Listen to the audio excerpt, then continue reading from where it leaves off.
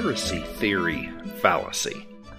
This fallacy is used typically to rebut a legitimate argument that someone else makes. It's meant to just embarrass them and put them down.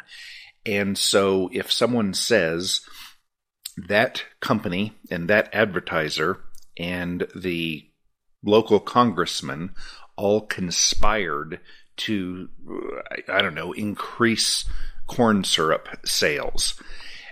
Well, that is in fact a conspiracy. It is a theory, and it is true.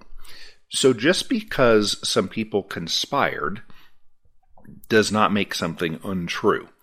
It is handy to say, oh, you're just a conspiracy theorist.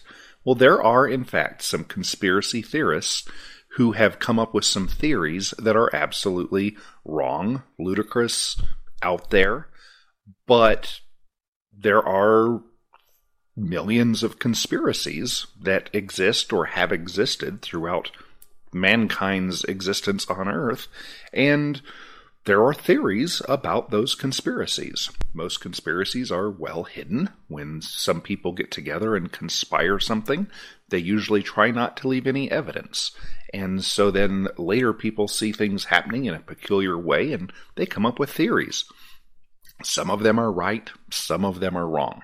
It is up to each person to decide this, to look at the evidence logically, with reason, and then come up with a conclusion. But if you have a pretty good theory about something, don't just let someone shut you down by saying, it's a conspiracy. You're a conspiracy theorist. That would be the conspiracy theory fallacy.